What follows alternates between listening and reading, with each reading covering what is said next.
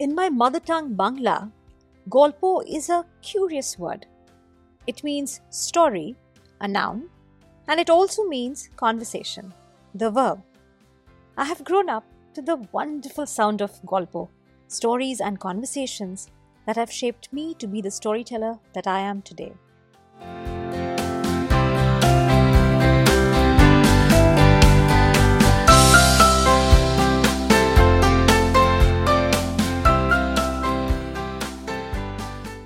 In this brand new season of Golpo, Stories from Around the World, me, your storyteller Rituparna, will continue to bring you stories that have picked me.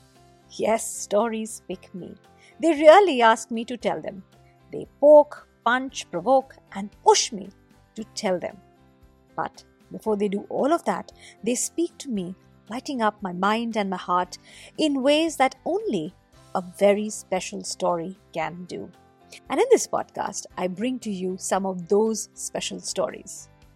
These are just some of my stories, handpicked and tucked in my story bag so I can tell them to you when the time is right. Are these stories for children or adults? Well, they are for anyone who has a heart beating for stories. And I really hope that this podcast helps you discover that inside you.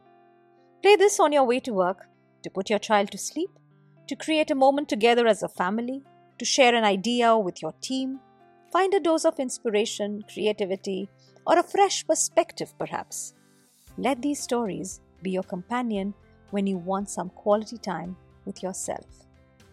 Like I said, you will hear a story today, and I hope it stays with you and lights up your heart and mind like the way these stories do for me.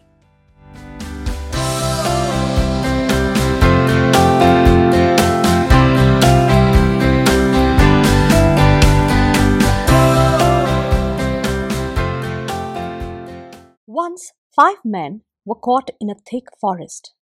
Perhaps they were friends, peers, colleagues, or maybe they were strangers who became co-travelers. Well, that wouldn't matter. What mattered that they had lost their way. They stood at the crossroad looking at the different directions before them. They couldn't agree which way should they go. The first man said, "I will go left because my intuition says so." The second one said, "I will go right because the right just seems right." The third one says, "I will go back the way we came." The fourth one said, "I will go straight. We should move forward. The forest will end and we will go somewhere new." The fifth said, "You're all wrong. There is a better solution. Wait for me." He climbed the tallest tree he could find while everyone else went their way. From above, he saw the shortest way to exit. He could also see the order in which the others would exit. He understood the problem and found the best solution for himself. He knew that he had done everything right. The others were wrong. They were stubborn and they didn't listen to him. He was the real wise man. But he was wrong. Everyone was right. They were all right in their own way. The man who went to the left found himself in the thicket. He had to starve and fight with wild animals, but he learned how to survive in the forest. He became a part of the forest and could teach others to do the same. The man who went to the right was robbed of everything. With nothing of his own, the man was forced to join the band of thieves. After he had spent some time with them, he reminded the thieves of something they had forgotten: humanity and compassion. The man who went back created a trail through the forest, which soon became a road for those who wanted to enjoy the forest without the fear of getting lost. The man who went straight became a pioneer. He went places where nobody else had been before and created new opportunities for others. The man who climbed the tree became a guide. People turned to him when they wanted to find the most efficient ways to deal with their problems. Each one created a destiny that became a consequence through the decision they took at the crossroads of their journey.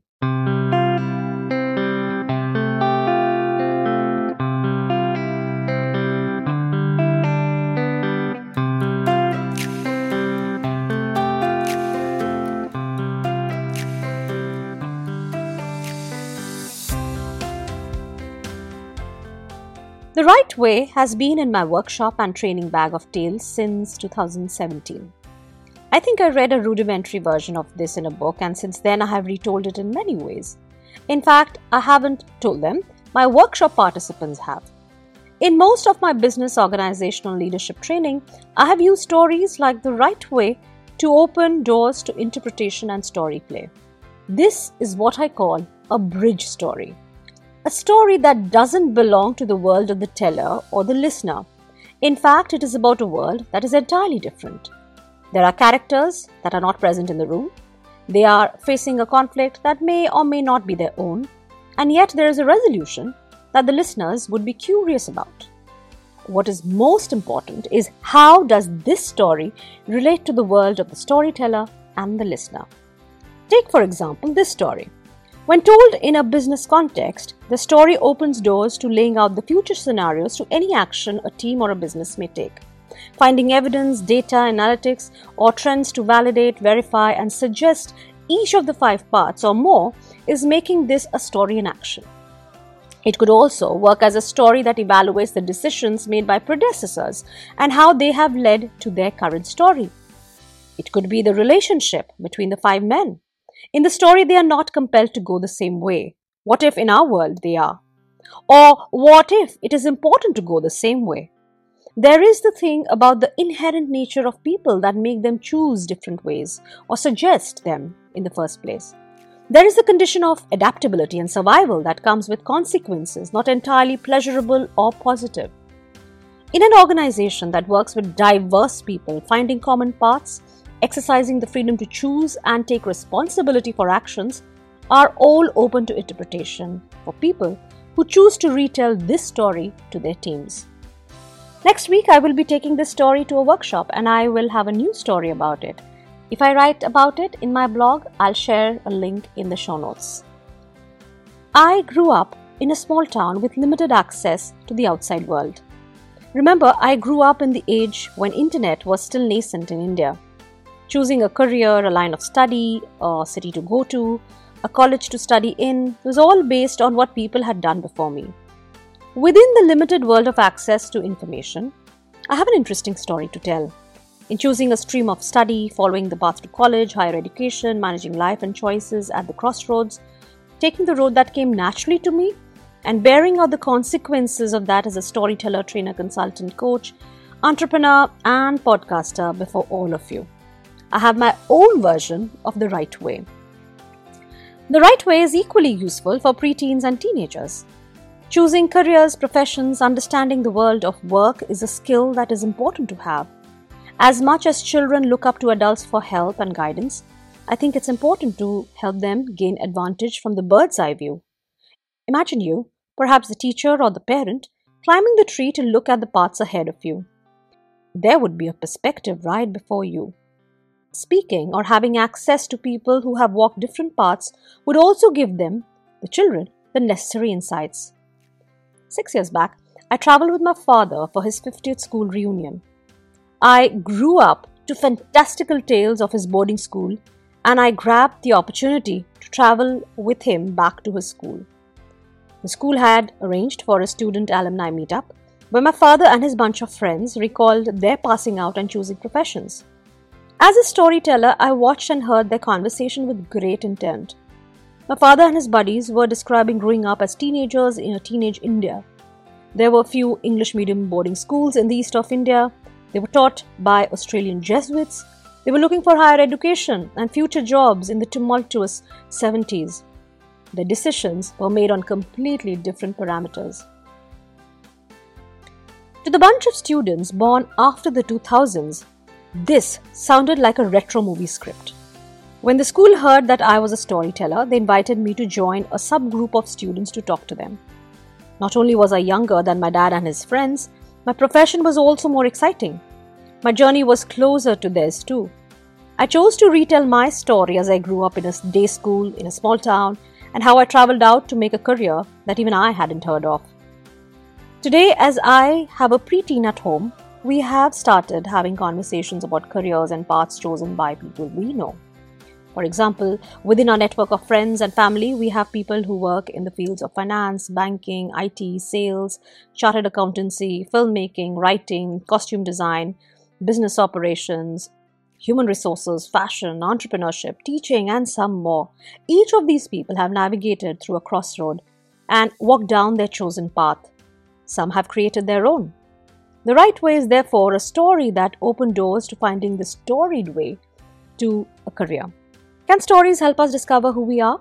Can the storied way help us make better decisions, give us deeper, stronger perspectives? Can they help us handle consequences and take control of our destinies and our narratives? Well, I'm an eternal optimist and I won't give up. Go ahead, tell the story in your classroom, living room, or boardroom and tell me, what did you discover? With a story in hand, don't let it go untold. Need help in telling the story to your audience? Come talk to me about it.